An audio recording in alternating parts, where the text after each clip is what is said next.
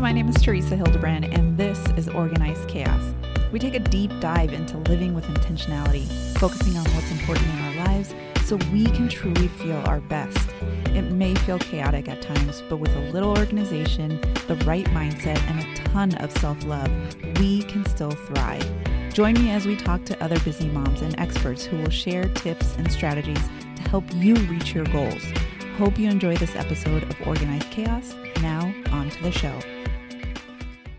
Hey everyone, welcome back to another episode of Organized Chaos. So today I have a special guest. Her name is Stell Coombe-Heath. She is the #1 authority in helping busy women stop binge eating. She is on a mission to help 1 million women have a better relationship with food and their body. Stell is a transformational health, life coach, cognitive behavioral therapist, podcast host, and published author. She struggles with a disordered relationship with food and her body for over 13 years, battling 2 eating disorders, body dysmorphia, and emotional eating. She is now passionate about a future where women and young girls are no longer ashamed of their bodies. From a background in business analytics, Stell now leads various programs on changing mindset around life and eating. As a holistic health recovery specialist and coach, Stell infuses yoga, mindfulness, and emotional resilience into her consultations with clients. Stell's sessions encourage clients to dive into self-transformation through self-actualization. So now let's dive into this interview with Stell Coombe-Heath. All right. Thank you guys so much for joining us again for another episode of Organized Chaos. As I mentioned earlier, I have Stell Coombe-Heath here with us today. Thank you so much for being with us today. Hello, Teresa. Thank you so much for having me. Yes, I'm so excited. So can you tell us a little bit more about you?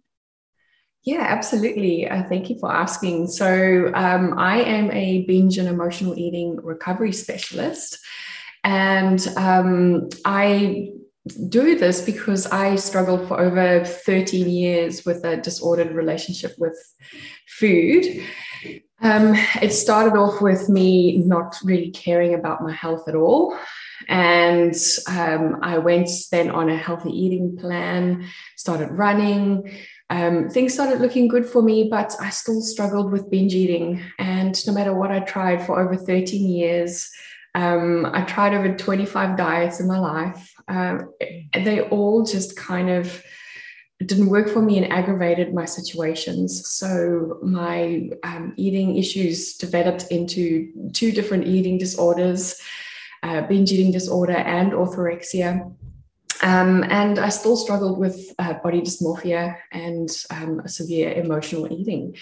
And I basically eventually found someone who was able to help me through the process. And she basically just helped me lean into my own gifts, which is yoga teaching. I was a yoga teacher at the time, teaching yoga, my energy healing, also some of my other modalities, into finding a way out of that pattern that I was in. And yeah, eventually I was able to break free of that. I've been binge free for over 3 years now. And now I help women do the same and have a better relationship with food in their bodies. And I'm on a mission to help 1 million women actually through that process. And yeah, that's where I am today.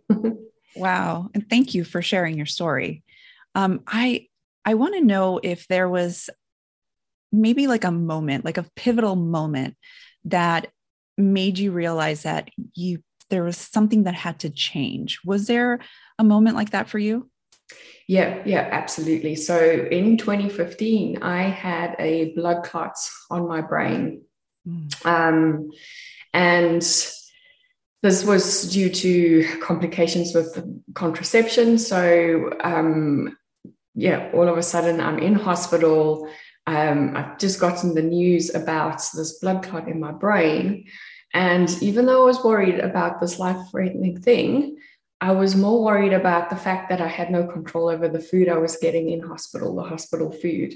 And also I felt frustrated because I couldn't go and run and burn it off.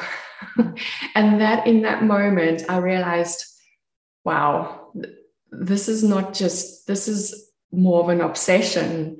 It's not just a healthy lifestyle. It's gone overboard.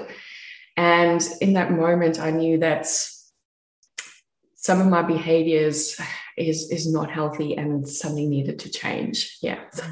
It's pretty scary situation. And here I'm worried about what I'm eating and and exercise.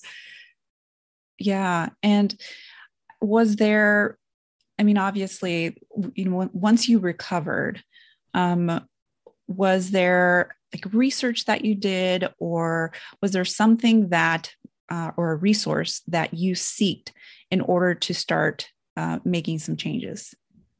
Yeah. So I pretty much like focused then on just getting the healing the blood clots, which eventually it did with the right medication and rest and everything. But then my focus was just getting back into my normal routine. So I kind of pushed that notion of that realization that there's something wrong to the side. And I try to go back to where I was, but it's stuck in the back of my mind that there is this problem. So I started looking at, I went to go see a psychologist. And according to statistical diagnostics back then, my symptoms were not severe enough to be classified as any eating disorder.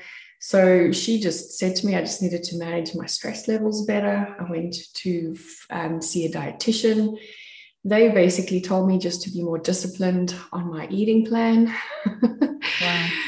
I even thought, well, I thought, well, again, maybe this is a food problem. I went to see a macro coach, and she just told me to just sit through my urges. And unfortunately, where I was at, that was unfortunately, I felt even more helpless, and I thought there was something wrong with me, because through all this advice, I'd follow what they'd say, and I'd still have this problem. And through the struggle, I actually decided I wanted to help people with their health. And I studied health coaching. And unfortunately, the health coaching was amazing. The studies was amazing, and I learned so much. But that's also now, because I was a health coach, needing to be an example for others, I fell back into my body needed to look perfect. I needed to be thin to be an example for others. And that's what kind of aggravated my symptoms even more. Mm-hmm. However, through the health coaching platforms, I actually met someone who studied through the same institute, who specialized in disordered eating and eating disorders. And in one night, after one of my absolute worst binge eating episodes ever, I just broke down in tears. I had I was actually home alone. I was hugging my dog and I bawled my eyes out, and I was like, that's it. I cannot do this anymore. Like, that was the moment where it was like, I've known I had this problem, but this was the pivotal moment where I said, that's it. Something needs to be done. So I messaged this lady, and we had a conversation, and she actually said, well, let me help you just get on track. And she did. And I'm so glad I reached out to her, because I felt hopeless, and she actually just guided me through the process of saying, well, no, these are the symptoms of what's going on for you. And she guided me into going, well, it's only natural, because this is what you were trying to do to fix it, and unfortunately it was backfiring. So she kind of helped me to get into a path and on the right direction. So yeah. And it must have felt great to find someone who was really listening, right? Because it sounded like, well, it seems pretty obvious that people were dismissive of Yes. what you were going through. And Yeah. then even when you said when you were a health coach, maybe trying to be, that perfect coach, which, I mean, there's no one who is perfect, but there's always that thing that we feel like we need to be. But Yes. there's always, people who struggle or people who are going through something can always help other people so much more because they are going through it, and they can Mm. understand. Right. Yeah. And, going back to, the person who really kind of opened that door for you and helped you and really listened to you, must have felt amazing to kind of, to encounter her and start moving forward. Right. Yeah, yeah, absolutely. It was like I was finally someone understood what I Mhm. was going through. Um, and, I think I must say the knowledge and things about binge eating disorder and stuff has come a long way Mhm. since 2015. So, I guess there would be a lot more people who would understand that right now. But yeah, at the time, it was like a breath of fresh air having someone going, yeah, yeah, I've been through that. And I had to deal with that. And so, yeah, it was so lovely to just know that someone has been there and understood it. And I find the same with, and I'm grateful that I never thought I would be helping people with binge eating, to be honest. Um, I'm grateful that understand what my clients are going through so that I can help them. Yeah, it's almost like your journey became your superpower, right? Yeah, yeah, Yeah. absolutely. So Mm. so let's talk a little bit about that in how you help others, go through what you went through. Yes. So I have a one-on-one coaching program, or I've actually last year created a group program where I help my clients with a step-by-step process just to move away from where they are to rewiring their brain into being okay and at peace with food, and starting to just have a more understanding and accepting relationship with themselves and their bodies, and just more into a space of what I like to call food freedom, Mhm. um, or just feeling free from the holds that obsession that food can have on them. That's wonderful. So what are some of the things that come up with your clients that really hold people back in making progress? Yeah, so I think the first thing when we start off is this belief that food is the problem. Mm. um, but food is actually the symptom, or food is sometimes the crutch that's just holding the person together. And that is the only thing that's kind of supporting the whoever's going through something in that moment. And when they try and fix it and they take food away, and because that's normally what happens with, and that was my thinking too, is food is the problem, so I need to cut more of it out. I need to isolate a food group and not have that in my eating plan because that's what's tempting me into my binge eating, for example. So and usually, when I start having conversations with my clients about that particular food and the memories they've had about the first time they've had that food, whatever, there was a positive reason for that food to be there. Mm. And in times when maybe, when their symptoms initially was triggered, that particular food came back as that's almost memory or just soothing them. So yeah, that is one big thing that I see a lot of people do is they focus on the food instead of the actual underlying issues. Mhm. That's interesting you say that. I had listened to a podcast, and it was a life coach, and they were talking about a client who would she had this really strange relationship with icing, and she came to find out that the reason was because it reminded her of when her and her mother would bake in her childhood. So she used that as a coping mechanism for, when she was really struggling. So I can see that. One other thing that I wanted to ask was, when someone is going through your program, is there this like a methodology or a process that you take someone through, or does it depend on, the severity of, the person's situation? Yeah, thank you for asking. So yes, I have what I call my binge-free blueprint.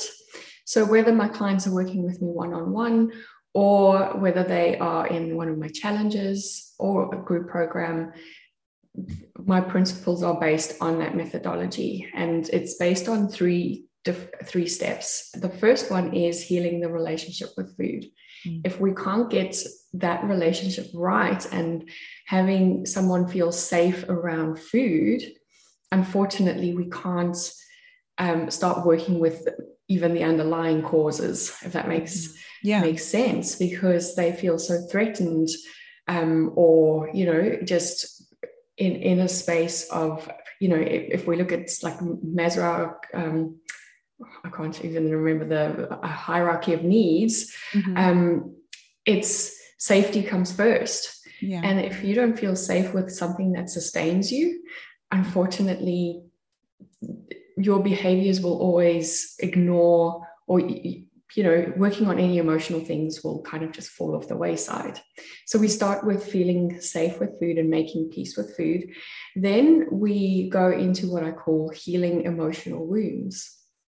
And here's where I don't like digging into the past that much, but it helps to understand where these triggers come from, or like we were talking about, why that food helps them in the first place. And from that perspective, we can start just healing, at a deeper understanding of ourselves, and with compassion. I think that's where people start understanding, oh, wow, okay, that's why I do that. And that's why I lean to that. And I'm able to now heal that. And I also, in this phase, we also deal with any emotional things that currently come up for them, like their stress levels, or, anything that's currently happening that could still be triggering some of those wounds. And I find that only once we do that, then we can move into building lasting habits. So usually my programs are between 8 to 16 weeks. And that is because you can't just change in overnight, right? There's, if we want to cement things in and we want to reform our beliefs, it takes time to break the old ones and to build a new pathways in the brain. Yeah. And do you have some type of, once someone goes through your program, are there different tools that people walk away with that will help them, continue to progress and, not fall back?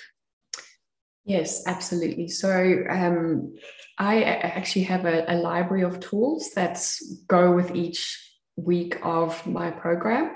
And those tools I give to my clients for life, so that they can come back to it if they need. But the tools usually just include, depending on what we learn in the session, but I use different modalities. We lean into principles of mindful eating and intuitive eating. I give them methods to apply that practically. We use, for example, meditations, which I give them the recordings to. They can go back to that.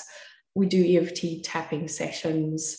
So there's when they're done, they have a massive toolbox that they get to walk away with and lean on for that support. Yeah, so I feel like once they kind of leave, they equipped with ways of dealing with things, but also the belief that they can do this and they've got this. That's great. And what are some of maybe warning signs for someone who doesn't know if they have an eating disorder or they have some type of disordered way of eating? What are some of the warning signs that people can watch out for?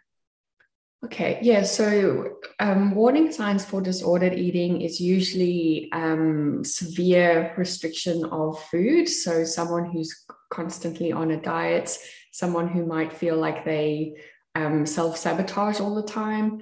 It might be severe obsession with calories, counting calories or macros, and counting every single step and how many calories that was, obsession with the scale.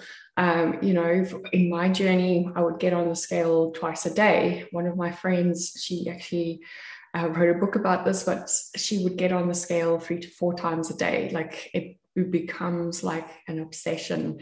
From an orthorexia perspective, the obsession with eating everything healthy and pure and clean and toxic free. And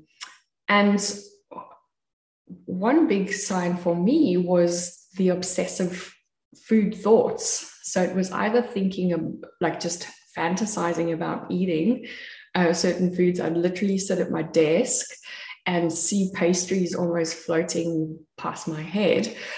Or I would wake up in the morning wanting to thinking about what I'm going to eat to make up for yesterday. How am I going to do this? When am I going to run? So it kind of consumes your entire life. So those are pretty much some of the warnings. Obviously, if we go more into the more severe spectrum, it's fasting for very long periods of time. It's purging in the form of, making yourself sick or using laxatives or any forms to, kind of get rid of food. Also purging in the form of over-exercise. So for me, I ran 60 to 100 kilometers a week and I would still go to the gyms. Some days I would run 8 to 12 kilometers to the gym, work out for 2 hours, and then run back home.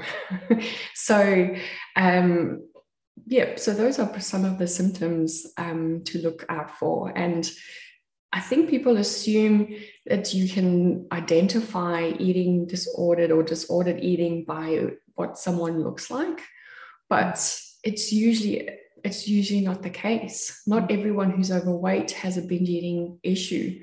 Not everyone who is underweight is anorexic or has a bulimia issue. So we can't really judge by by appearance. And these behaviors are obviously very, very secretive. So you're not going to know about it. One other thing that I used to do as well is hide food packaging or secret eating. Those are, and how I like to think about your relationship with food is comparing it to a relationship with your partner. If you are sneaking, if you are hiding, if you are dishonest about what you eat, if you are obsessive, that relationship is not going to be in a good space, whether it's you or the other person. So yeah, that's a good way to kind of check in and see where you're at. Yeah. And I'm glad you brought up the fact that you can't really tell. There's, just by looking at someone that something may be going on. So I appreciate that. Is there anything else that we haven't chatted about that you would want our listeners to know? Yeah, I think, if anyone is listening and they are struggling with these experiences or these symptoms, I think the first thing that I would like for you to know is there's nothing wrong with you if currently you're using food or you're obsessing over food. Somewhere along the line, what we experience is a loss of control sometimes, or trauma. And that leads us into trying to rein back what we can control. And usually that is food, or we think we can control our bodies. Or, we live in an emotional eating society or cultures where food is everything. So somewhere along the line, you've learned to lean onto food as a coping mechanism. So there's nothing wrong with you in this moment. There is a way out. You just need to take a breath and find someone to help you. If you're really worried, I think the best thing you can do is find someone that will help you. Look for someone who is a specialist in disordered eating. Don't just go see the run-of-the-mill person, which I think that was my mistake in the first place. But go see someone who can actually help you with eating issues, and who's either had the experience or has experience in helping people in that area. And those people, trust me, they will not judge you. They will usually hold you in a space of love and compassion. And yeah, that's usually my biggest thing with my clients, is I try and create a space where they feel open and safe to share and be open about what's happening for them. Yeah. Well, thank you, Stell. This was so informative and such great information. How can people get a hold of you if they want more information on you or your program?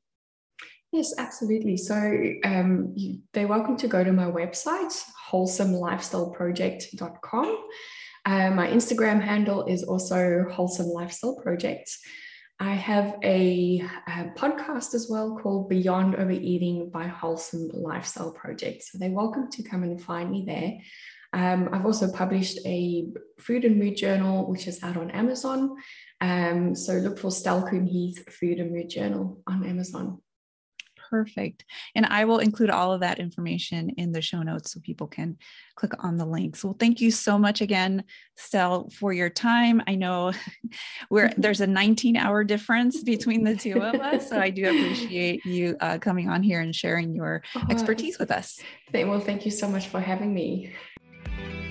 Hey, before you go, if you're enjoying this content, please consider subscribing to my email list. You'll get updates on the podcast and extra tips and motivation so you can gain clarity and start living with intentionality. Just go to www.organizedchaospodcast.com to subscribe.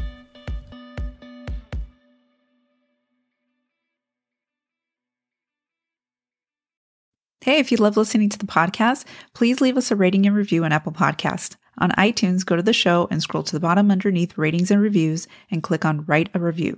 Thanks so much for listening, and tune in to our next episode.